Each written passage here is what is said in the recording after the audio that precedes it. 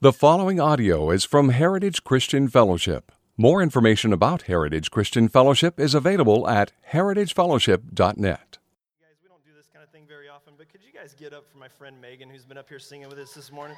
Hey, for those of you, wow. For those of you that don't know Megan, we've got a lot of history with her and her family, and her father is one of the most godly men that I've ever met in my life, Mark Scudstead, who's on staff at Edgewater Christian Fellowship in Grants Pass. And every once in a while, we're able to lure Megan over here to hang out with us on a Sunday as she ministers over there in Grants Pass. But I think Medford's better than Grants Pass, don't you? I mean, I just think if you guys are really nice to her, her dad's really gracious. He'll forgive us. He has to. Hey, turn to Galatians chapter 2. And while you're turning there, let me say this too. And if you sit in the back, that's awesome. Sometimes even the sound, frankly, is better when you're further back in the sanctuary. But you are missing out. There is when you guys can't hear it back there. I noticed because I was back there waiting on something to drink because of my cough and everything. And then when I came up, you could just hear everyone singing. So I'm just challenging you. You're missing out on something being up here in this area where you can hear all the voices, right? Front row people, right? Just saying. But Galatians chapter 2, if you do not have a Bible, just stick a hand up nice and high. One of these guys will get one to you. Especially because if my voice doesn't hold out, we might just read for a while. You know what I'm saying? So you might need that. I'm going to be trying as hard as I can to not make this completely unbearable for you guys by sucking a little cough drop here and there. But this cough has been brutal. It's 3 weeks now, and the tickle's worse today than it was before. I don't know. I probably need surgery. Galatians chapter 2. And let's review a little bit. They say repetition is the key to learning, and we do that a lot. We want to understand the flow and the narrative of Scripture, what's going on, that these passages are not always independent. They build. Paul, in particular, has a tendency to build his arguments as he's going through. And so this is our third week in the book of Galatians. And what have we learned so far? Well, right out the gate in Galatians 1, we learned that there are how many gospels?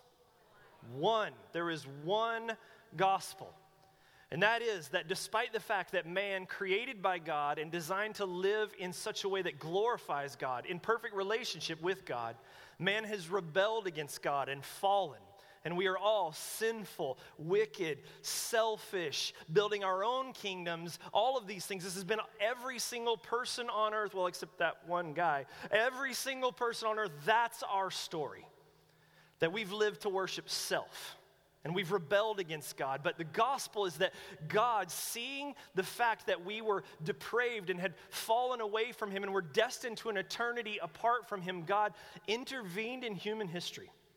That God himself became flesh. Jesus Christ came, lived a perfect, sinless life. He did everything that we could not do and then went to the cross, where on the cross the sins of all mankind and the wrath of God against that sin was poured out on the person of Jesus Christ as a substitute for us.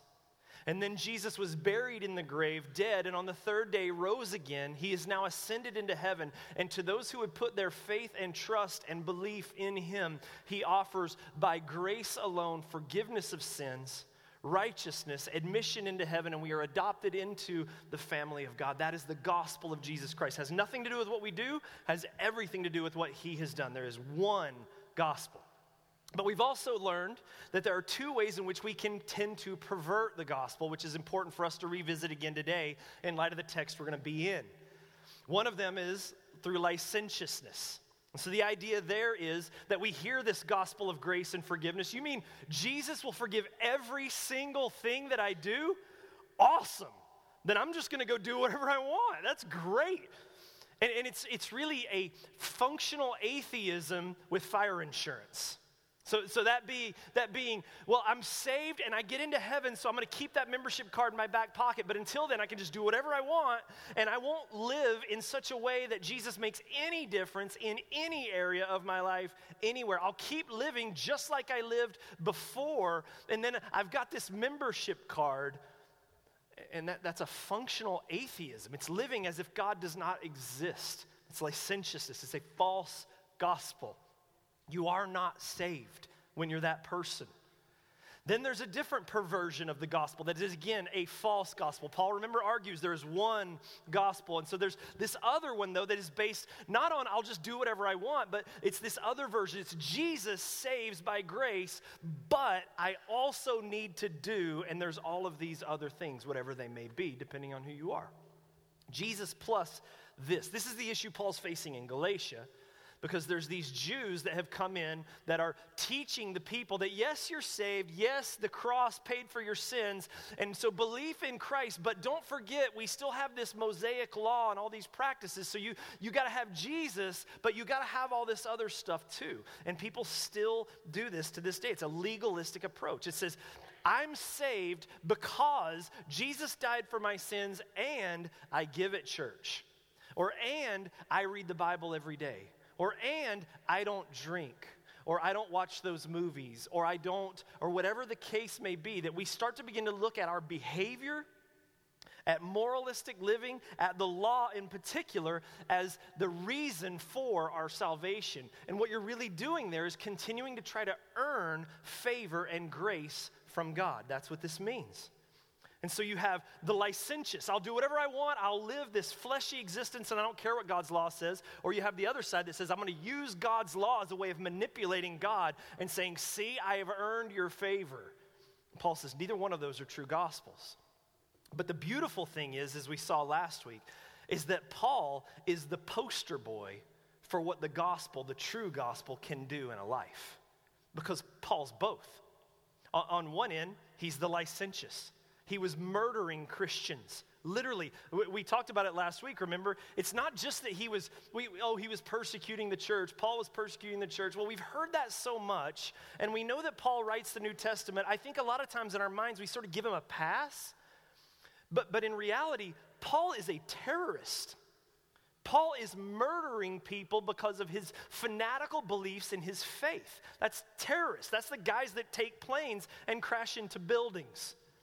So Paul was as wicked as it comes, murdering Christians. But Paul is also the legalistic example because it says he was more zealous for his faith than anyone else. And so he had this weird sort of self-righteous, I'm so passionate for the law of God that I will break the law of God by killing people who do not follow the law of God. It's weird and distorted and perverted, and that's pretty normal for someone who tries to live that sort of life. That self-righteousness that builds up where you're hyper-aware of everyone else's sins and not at all aware of your own, that was Paul.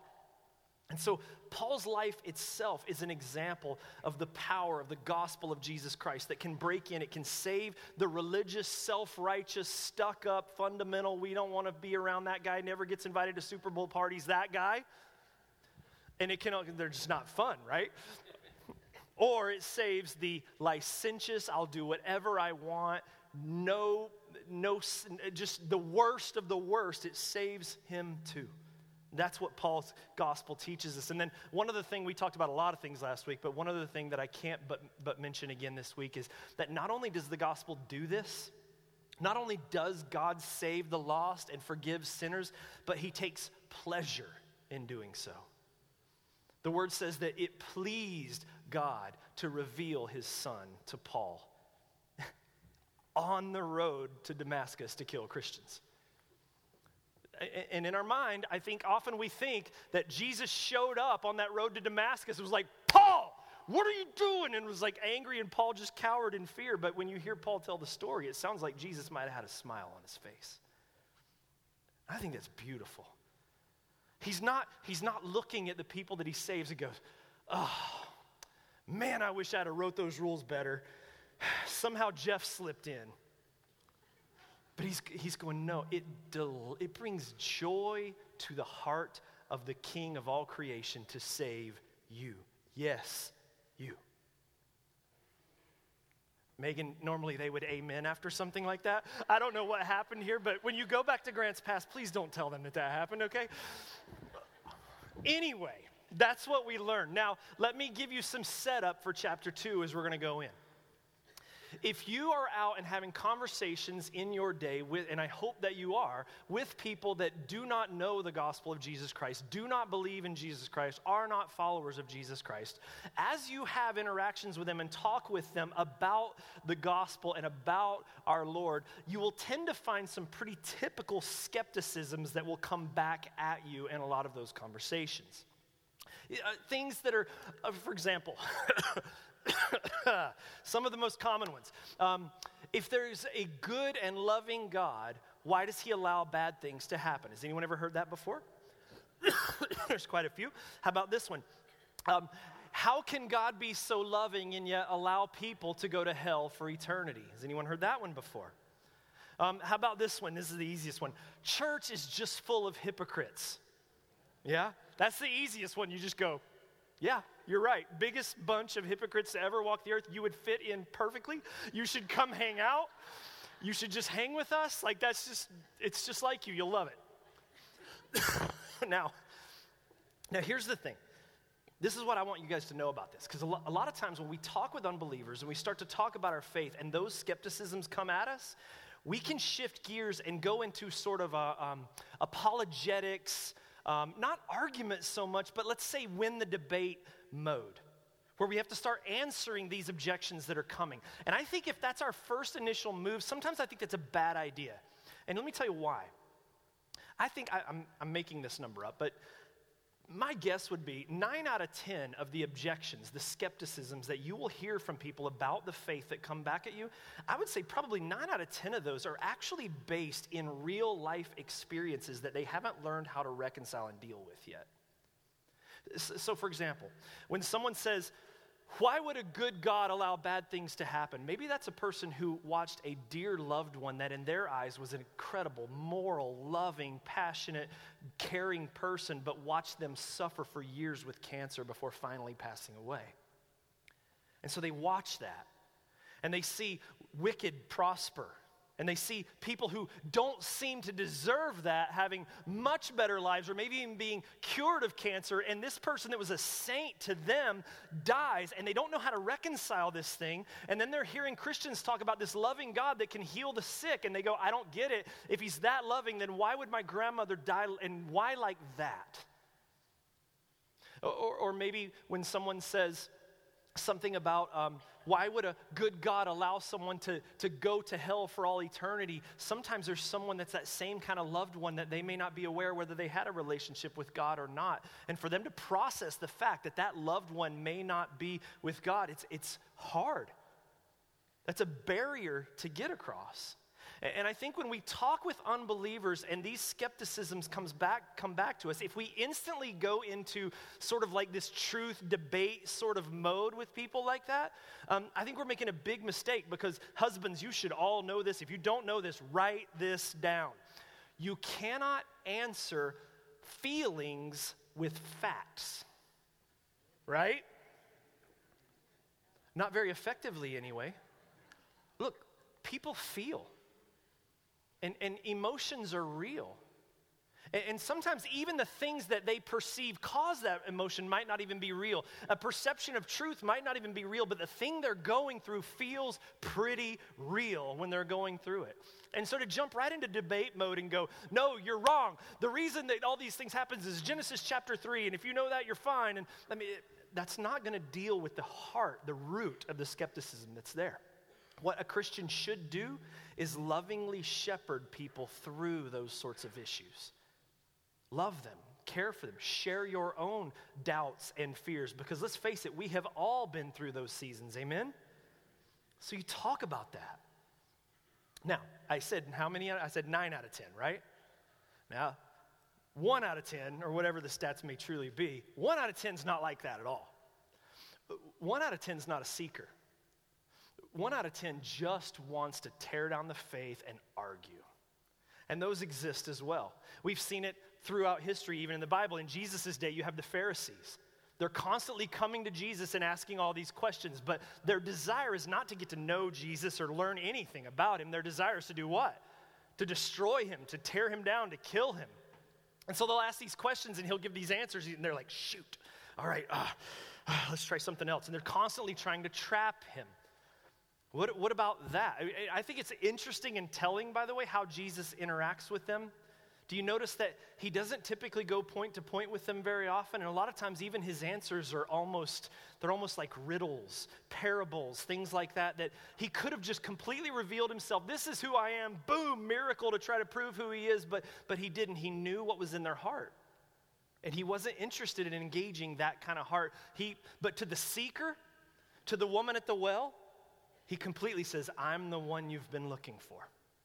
I think it's interesting how Jesus navigates those things, how he operates and how he commends himself to one and not the other. Even in the book of John, in John chapter 2, after the wedding feast at Cana where Jesus turned water into wine, Baptist fundamentalists don't like that passage, but Jesus turns water into wine, they have the big wedding party, word gets out, then they all get together at Passover, and at this Passover it says that there were crowds of people wanting to follow Jesus and wanting to see and wanting to believe in him because of the works he did.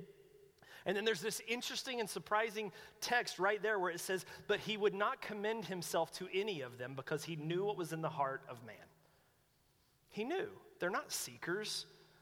They're not really trying to find me or looking for answers. They heard I make good wine.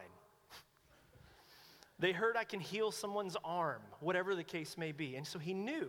And so Jesus, sometimes we get this in our mind that Jesus was just talked so gently with everyone. But Jesus understood the heart of men. And he looked for those who sought.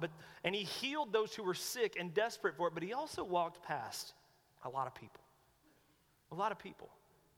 And it's good for us, especially in this day and age, to understand that there's a difference between those that are out there seeking that we need to go engage with the gospel and lovingly shepherd, and those whose only goal is to destroy this faith that has saved us. And we should think about where we really want to spend our time. Does that make sense?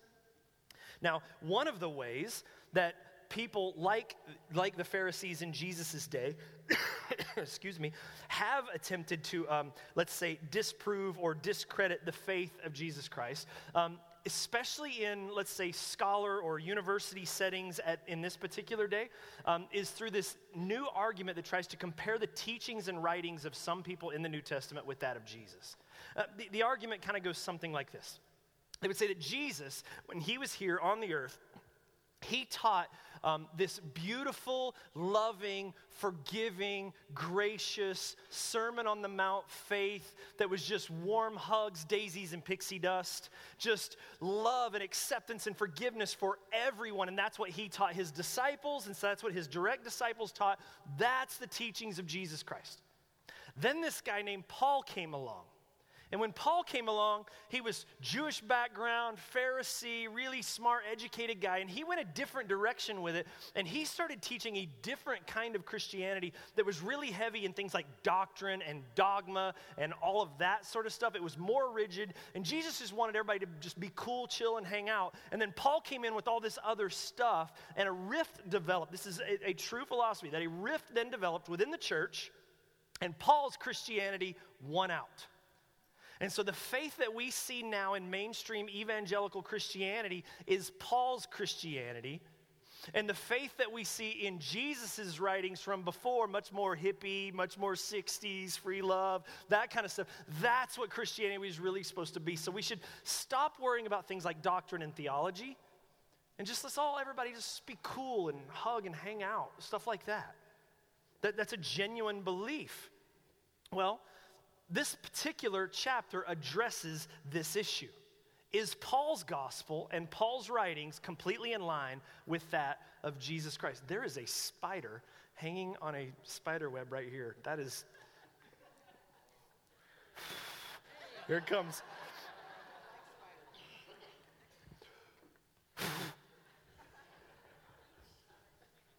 Charlotte. Anyway, sorry, where were we? I hate spiders.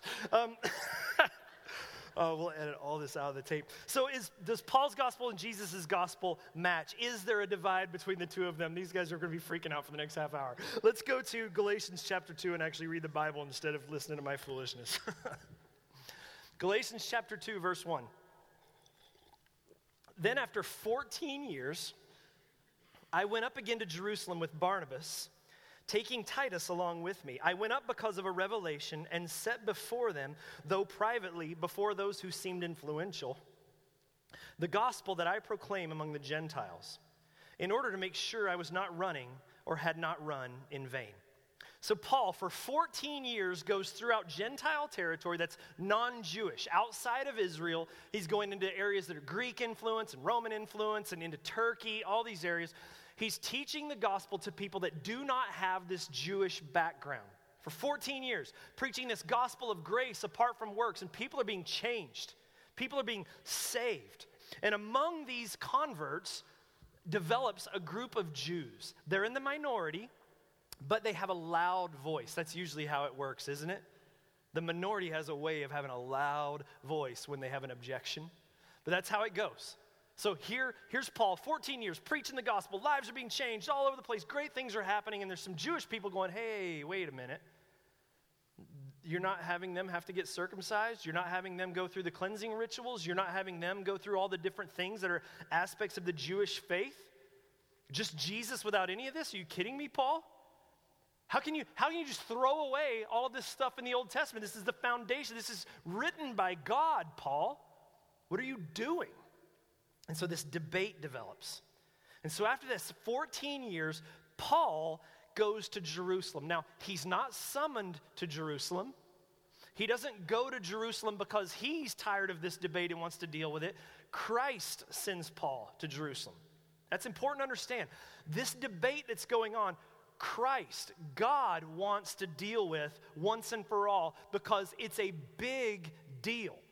It says right there in verse 2, I went up because of a revelation. Not because I got a letter or a summons, but I was told by God to go. So Paul goes to Jerusalem to go meet with the apostles, the pillars, or as he says, those who seem important or influential, the apostles themselves, to talk about this issue of the faith. What is the gospel? What is required for someone to be saved? And so he goes up to Jerusalem, and he takes two people with him. He takes Barnabas, who is a Jew, good, upstanding Jew. Everyone would approve of him. And then he takes with him Titus, bacon-eating, Greek, uncircumcised, pork rinds, barbecue sauce dripping down on his robe, just Gentile Titus. That's who he takes. And he goes there into Jerusalem and he meets with the council of these elders, the Jewish council, the Jerusalem council there in Jerusalem. And Paul lays out this gospel that he's been preaching before them. And he's got with them Barnabas, who is a trusted Jew, that they know, that he can kind of testify. This is the things we're seeing. Here's how the Holy Spirit is being given to the unbelievers and all of this stuff. And then he's also got with him now Titus, who has now been saved, but has not gone through any of the Jewish prerequisites, if you will, that these people see. And they have this entire debate. This debate is found actually in Acts chapter 15, if you ever want to go back and read it. But this council actually happens. And in it, I'm going to read just a section to you. In Acts 15, verse 4, it says, when they came to Jerusalem, they were welcomed by the church, the apostles and the elders, and they declared all that God had done with them. But some believers who belonged to the party of the Pharisees rose up and said, it is necessary to circumcise them in order to keep the law of Moses. The apostles and the elders were gathered together to consider this matter. And after there had been much debate, Peter stood up and said to them, brothers, you know that in the early days God made a choice among you, that by my mouth the Gentiles should hear the word of the gospel and believe. And God, who knows the heart, bore witness to them by giving them the Holy Spirit just as he did us. And he made no distinction between us and them, having cleansed their hearts by faith. And then I love this verse. Acts 15:10, he says, now therefore, why are you putting God to the test by placing a yoke on the neck of the disciples that neither our fathers nor we have been able to bear? That's a great verse. Peter finally makes this statement before everyone. Look, guys, they've been given the Holy Spirit just like we have. Look at Titus. Clearly this man has changed. He loves Jesus. Look at the ministry that's happening through him. This guy has clearly been regenerated by the resurrected Savior. Now, why in the world would you want to go back now and put this burden of the law on him, which, by the way, neither you nor we have ever been able to keep perfectly ourselves? And so in this, the gospel is upheld. It's Jesus, not law. It's Jesus and grace alone. God is clearly doing a work, and it's this important moment for the church, a pivotal moment for the church. But then look at verse 4 of Galatians 2. And yet because of false brothers secretly brought in, who slipped in to spy out our freedom that we have in Christ Jesus, so that they might bring us into slavery, to them we did not yield in submission even for a moment, so that the truth of the gospel might be preserved for you. Now let's think about this for a minute. Paul says, but there were people coming in, hearing and spying out this gospel message we're proclaiming to you, and the reason they were not seekers, they're not looking to learn. They wanted to bring into slavery, and so we will not budge an inch because we do not want you being brought back into a yoke of slavery. That's what Paul is saying in this text. So let's think about this. There are two arguments that still exist even today against preaching grace apart from the law. There's two main arguments that many of us in this room have wrestled with many different times about preaching the gospel of grace without going into also saying, and make sure that you, and then going into the law. The first deals with moral fears. And the idea is this: if we only preach grace, if we only preach the gospel of grace, and we don't also say, but yeah, you also have to, and start laying out law as well, then people will never change.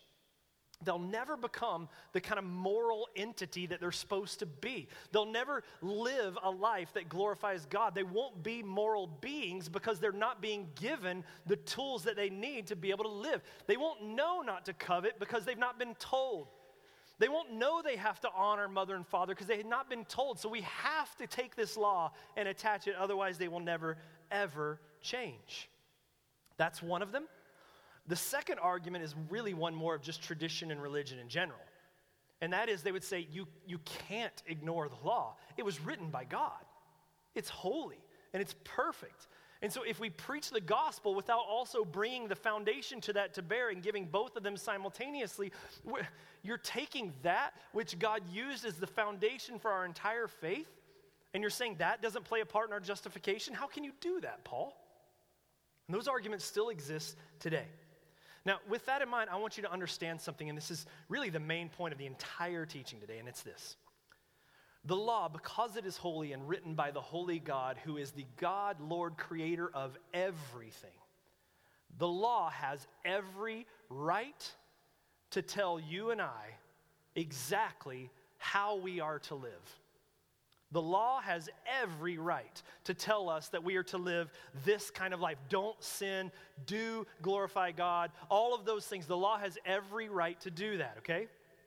But the law has no power whatsoever to deal with my failures to live up to that law. And let me lay it out like this. If you've bought a car in the last 10, 15 years, at some point, odds are you've had the check engine light come on your dashboard, right? Hands for check engine light issues before? So what do you do with that? You go to the dealership, you go to the mechanic, wherever it is, and what they do most of the time now, they don't pop the hood right away, do they? They bring out this cable, and they plug this cable into the car, and they turn on a computer, and that computer does a diagnostic scan through all the different systems and computer systems in your car. And what does it do?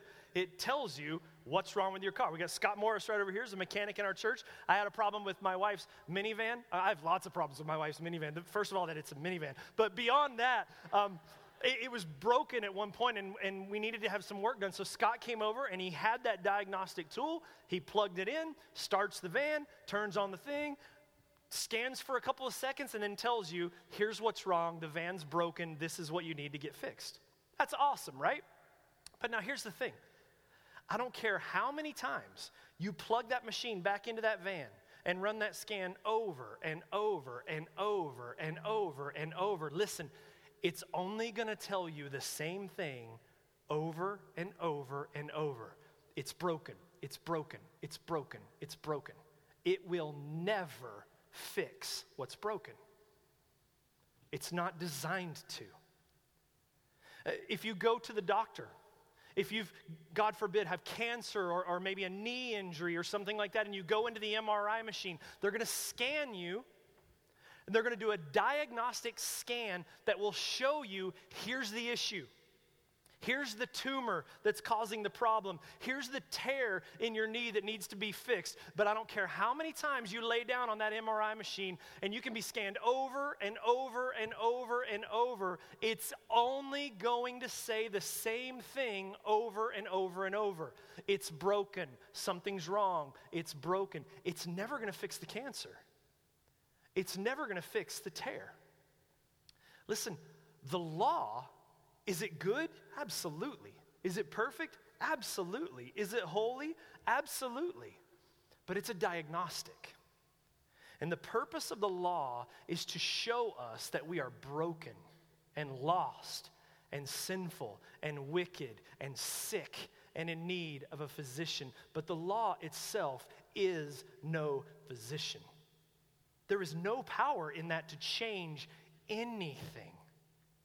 The law is simply a diagnostic. Do you guys see this? This is really important that you understand this, because this next step depends on that, okay? The law has no ability to heal you. Only Christ heals. And here's the thing. You want to know why so many of you and so many other Christians struggle with joy in their life? Because you keep going back to the scan. You just keep going back to the diagnostic over and over and over. And what's it telling you over and over and over? You're broken. You're broken. You can't do it. You're broken. You're broken. Well, no wonder there's no joy in your life. It's the only voice you're taking in. And the purpose of the law was only to point you to the actual person that heals, Jesus. That's the purpose. Jesus is the balm of Gilead. Jesus is the great physician. Jesus is our healer. Jesus is our salvation, not the law. And so you take this thing, compared to the law, you will never, ever, ever measure up. And so if you continue to go back to the law, continue to go back to all the do's and don'ts and try to measure your worth based on that, you will never feel in any way like you deserve the grace, mercy, and peace that Jesus Christ provides for you. And you will never, ever, ever feel and know the joy of gospel resurrection in your own heart. Because the only voice you're ever hearing is constantly condemning you. But now, check this out. When Christ comes into your life and he dwells in you, Christ then becomes the diagnostic. You're going, wait, that don't make sense. This is what I mean by that. Look, because when God looks at you, when God, if you will, scans the life of Jeff Hensley or scans the life of whoever in this room, he's not looking at you. He's looking at who? He's looking at the life of Jesus Christ, who lived perfectly, the righteousness of Christ that was imputed into you. It's the age-old example. It's been done so many times I didn't even want to do it today, but I really can't think of another one that's better. It's like you could take this dollar bill, this is all the money I own in the world, and it can be just tattered and wrinkled up. And hey, Don, is it still a felony to destroy money? It is, so I can't tear it. I would tear it. Pretend I tore it. I mean, it's just bad, just destroyed. It's wrinkled, it's torn, it's not perfect. But once it's placed inside the scriptures and you look at it now, you don't see the tears anymore, do you? And you don't see the wounds anymore. It's just completely hidden. And in the same way, when Christ comes into a life and you've been regenerated in Christ, he doesn't see the failure anymore. The diagnostic that God puts on our life when he calls us righteous, he's looking at Christ, not you. And so think about the folly in that. Like, we constantly go back to our own diagnostic, looking at our own life to try to go, man, have I earned God's favor? Should I feel good as a Christian or should I feel horrible as a Christian? And we're constantly looking at ourselves, and God doesn't do that at all. He looks at who? Christ. And so for many of us, we have no joy whatsoever because we keep trying to plug that cable into our own car. And it's not what Christ does. Now understand. Once this happens, when you get to that point that you understand the grace and mercy of Jesus Christ, and you're not constantly being burdened under the condemning voice of the law that is over and over and over telling you that you can't live up to it, look, that's when you get freed up to pursue Jesus. Because until that point, you have been told over and over by that diagnostic that you're not good enough to come into his presence in the first place. So you keep telling yourself that I can't worship because I've done this, and I can't go read the Bible because I've done that, and I can't do any of this. What I need to do is be really good for a while, and then I'll feel worthy of actually standing in church and putting my arms up or praying, but I can't go before God right now. He knows what I did, and I'll just feel like a hypocrite. Anybody ever felt that before? You're going to the diagnostic. You're running to the law. And you're trying to look at some imaginary scales to see if you measure up, if you have the ability to come before God, and no such scales exist. I'll make it really easy for you. I don't care if it's the day when you're nailing it or the worst day you've ever had. You in yourself have nothing in you that allows you the value or that makes you deserve to be able to come before the presence of the perfect and holy God. There is nothing in you that will ever bring you that kind of confidence. Nothing. But in Jesus Christ, there is nothing in us that can keep us from coming to the presence of God. Amen to that time, Megan. Not as loud as I would like, but it's early, kind of. That's just the truth, right? That is the truth. This is the gospel. The reason so many people don't pray and read their Bibles the way they don't is because they're just constantly listening to that diagnostic that says, I can't go before God. I need to clean myself up a little bit first. And the only thing that cleans us is the blood of Jesus Christ. I can remember growing up when communion would be passed, thinking through my week and thinking, I can't have communion today because I did that last night and I haven't apologized for it yet. And so I got to do something to clean myself up before I can come to the altar. When in reality, it's at the altar that we find forgiveness and hope and cleansing. Right there. That's the reality of the gospel of Jesus Christ. So that voice that says you can't just teach your kids about the gospel and grace, you got to pound that law into them too. Don't believe it. And be careful, because you can build a legalistic mindset even in a child that prevents them from coming into the grace and mercy of Jesus Christ. Man, God is not disappointed in you. And you think, Jeff, it just won't work that way, because if I only do the grace, that it's not going to happen. That's never going to cause them to repent, because they'll never feel guilt. But what does Romans say? That it's the kindness of God that leads to what? Repentance. It's when you understand the grace and mercy of God, that's what motivates change in people's lives, not condemnation. Not law. All that's going to do is try to make us fix ourselves. And God forbid if we actually pull it off. And this is where Paul says, I don't want people becoming a prisoner again. It's one of two things is going to happen. They're either going to get that false gospel that says I can go do whatever I want, and they'll still be enslaved to sin even though Jesus doesn't want that for them.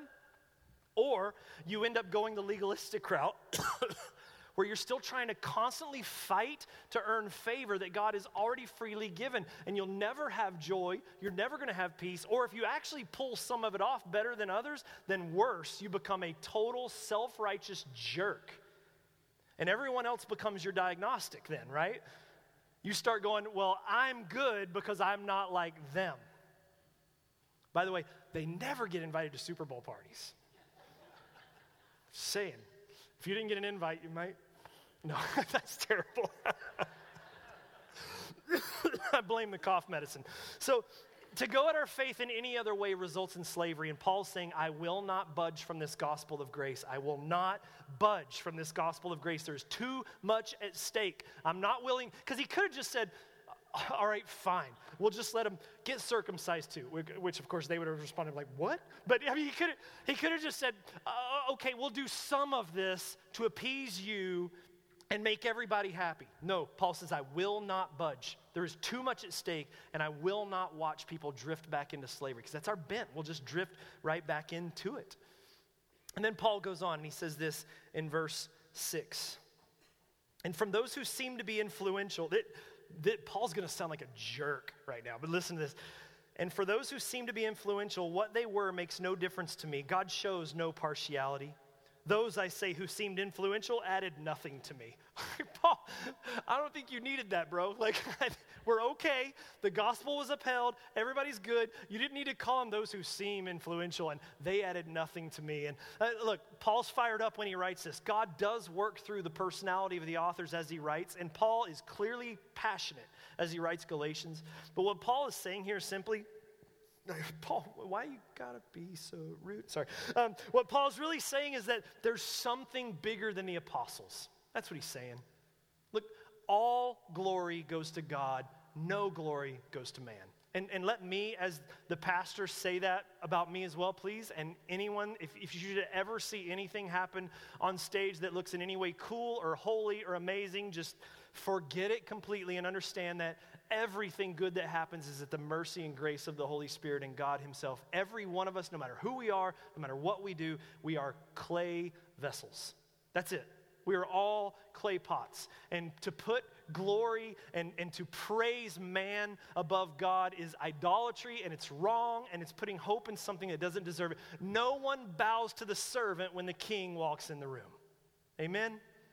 This is what Paul is saying. And he goes on in verse 7, on the contrary, when they saw that I had been entrusted with the gospel to the uncircumcised, just as Peter had been trusted with the gospel to the circumcised. So he's saying, I was given the gospel to go to the Gentile people. Peter was given the gospel, the mission to take the gospel into the Jewish people, to the circumcised people. For he who worked through Peter for his apostolic ministry to the circumcised worked also through me for mine to the Gentiles.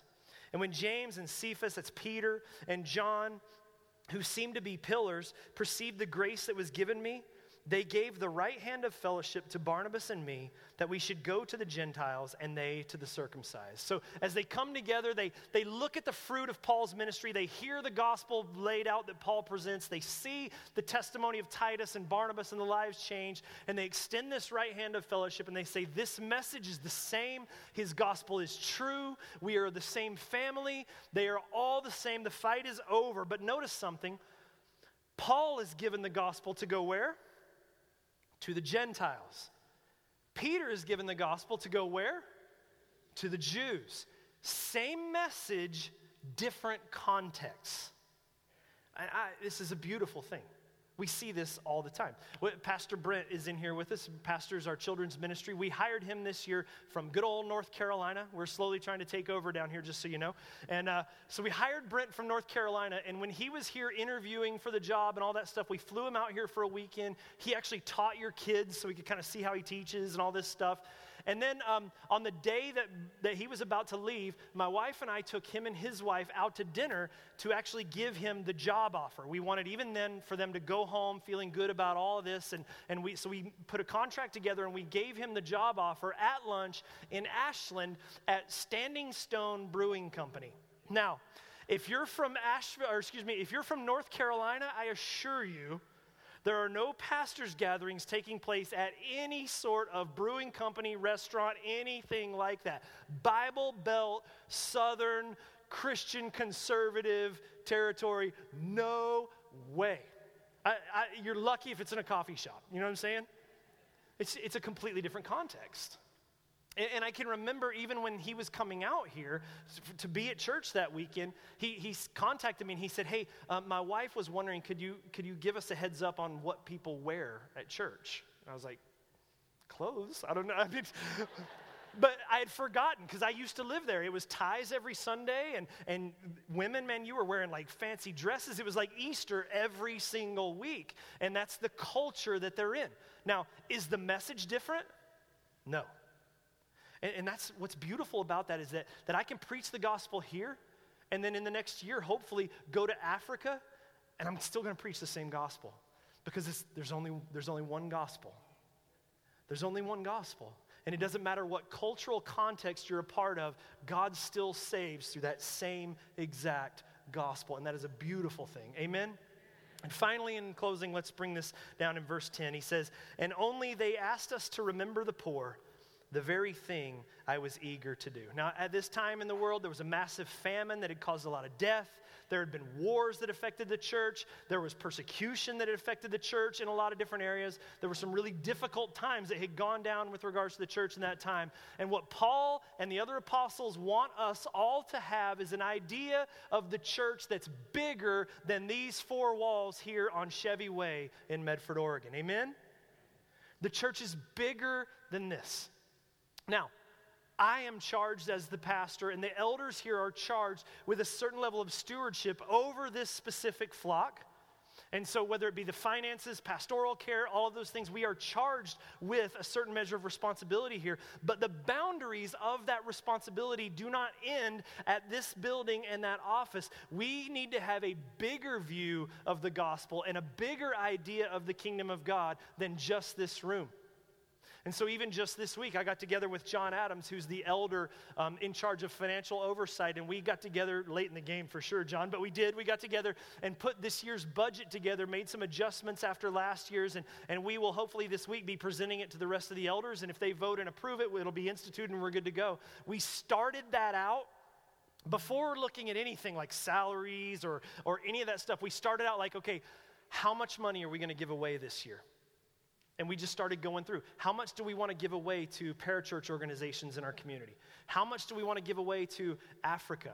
How much do we want to give away to benevolence ministries to be able to address needs of the people in the church? And we took all of that and set that all aside before we ever even got to working on anything like that. And I can tell you guys with confidence, assuming, sorry elders, I hope I'm not overstepping bounds, assuming that budget does get passed, we as a church will give away nearly $100,000 this year, just giving it away to minister to needs around us.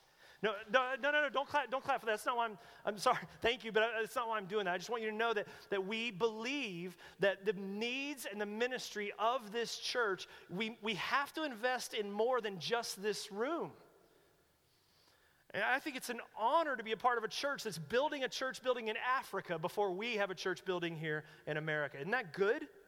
And by the way, I have pictures. I thought of it this morning, like, how did I not bring these pictures with me today? But the walls are going up. I mean, the kingdom of God is so much. Just this week, I had lunch on Wednesday with the pastors that were part of the round table that we had from First Baptist and Westminster Presbyterian and Rogue Valley Fellowship. Then on Thursday, I got together and I had lunch with Jim Wright from Mountain Christian Fellowship and got to talk with him about the things they're facing right now and pray with him. And then on Friday, I ended up getting to do a phone interview for a school project that I'm working on at Western Seminary with Pete Slusher, the pastor of Community Bible Church over there. And he said the nicest thing to me in the world. He said, you know what, man? I am so glad. He goes, I want you to know something. You've made a huge impact on my ministry in the last few years. And I was like, why? Is everyone leaving Heritage to go to you? Is that what it is? He said, until I met you, I spent almost my entire ministry having no relationship with any other pastors anywhere in the community. And he said, and since you and I got to know each other, I've now developed relationships with all these other pastors, and I'm just discovering what a big kingdom we're a part of, and it has brought a new joy to ministry for me. And so when he's out of town this weekend, when he gets back in town, we're going to sit together and plan, and we're going to do either like a sunrise or a Good Friday service with their church this year over Easter weekend.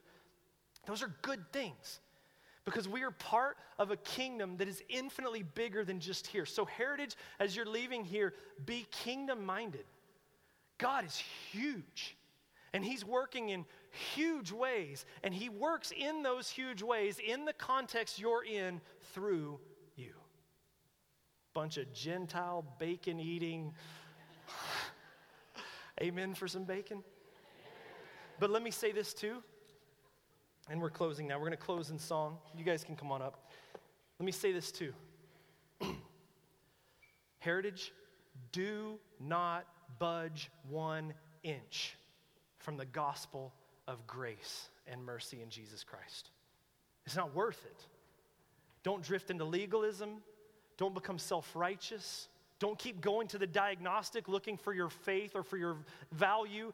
Don't budge an inch from the reality that you bring nothing to the table for your salvation. Our salvation is completely placed upon the foundation that is Jesus Christ and his gospel, his death, burial, and resurrection, and the grace and mercy he gives us. Do not budge from that.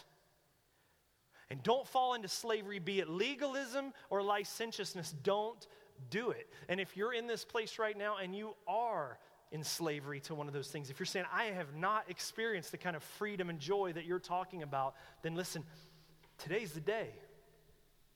Like, why are you here today? Well, because someone drugged me. All right, but you're here. And I believe that that has eternal significance. I don't believe God does things by accident. You're here. And today, the gospel of free grace has been proclaimed and presented to you from the scriptures themselves. Not so much me, but what God has said from his holy word. And he wants you to be free and to have joy, forgiveness, and salvation. So we're going to close with a hymn, one of my favorites, that really just declares everything that I've just said in song. I pray that as we sing this, we would even be moved as we understand the reality of what God has done for us. But if you're here and you have not experienced that freedom, or maybe you've been saved, but you've drifted back into that and you want prayer, there's going to be some men and women available back there in the back that would love to meet with you, because today is significant for you. Much bigger than just some football game. You can leave this place with joy.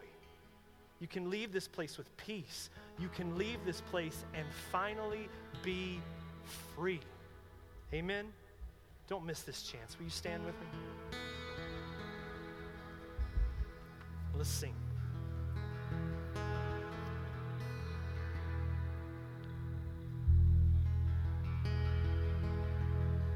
Before the throne of God above, I have a strong and perfect plea, a great high priest whose name is love, whoever lives and pleads for me.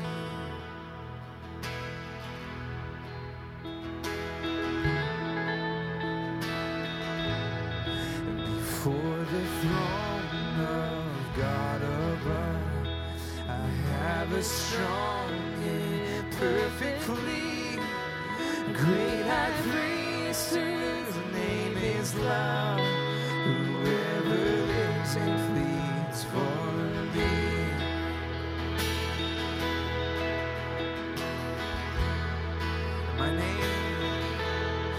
My name is graven on his hands. My name is written on his heart. I know that while in heaven he stands, no sun can bid me thence depart. No sun can bid me thence depart.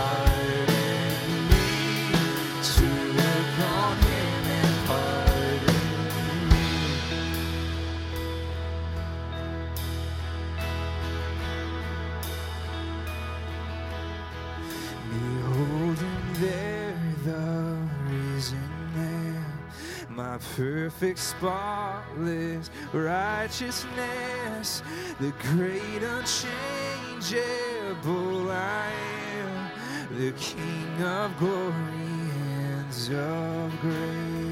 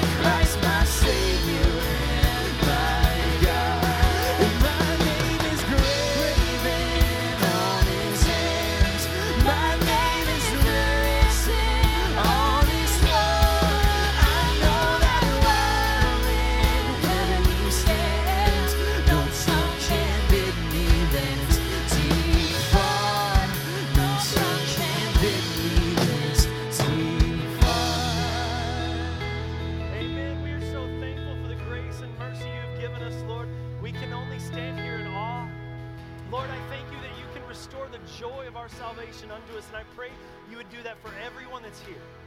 Lord, deliver us from slavery and bondage. Set us free, God, to the joy and peace that you have for us. And then, God, as we leave this place, Lord, may we be thinking in terms of your kingdom. May we bring the same message to those who are in bondage as well. But, God, we give you all praise, glory, and honor, for you are worthy. You are our Savior, our King, our Shepherd, our God, our great physician, and our healer. And, Lord, we thank you in Jesus' name. And all God's people said, you guys feel good to be free this morning? Yeah? Right. All right. Then go. Do not look at the diagnostic. Look not within for evidence of your salvation, but look to the author and the finisher of your faith, Jesus Christ. And have a great week. I love you guys. Have a great week. God bless.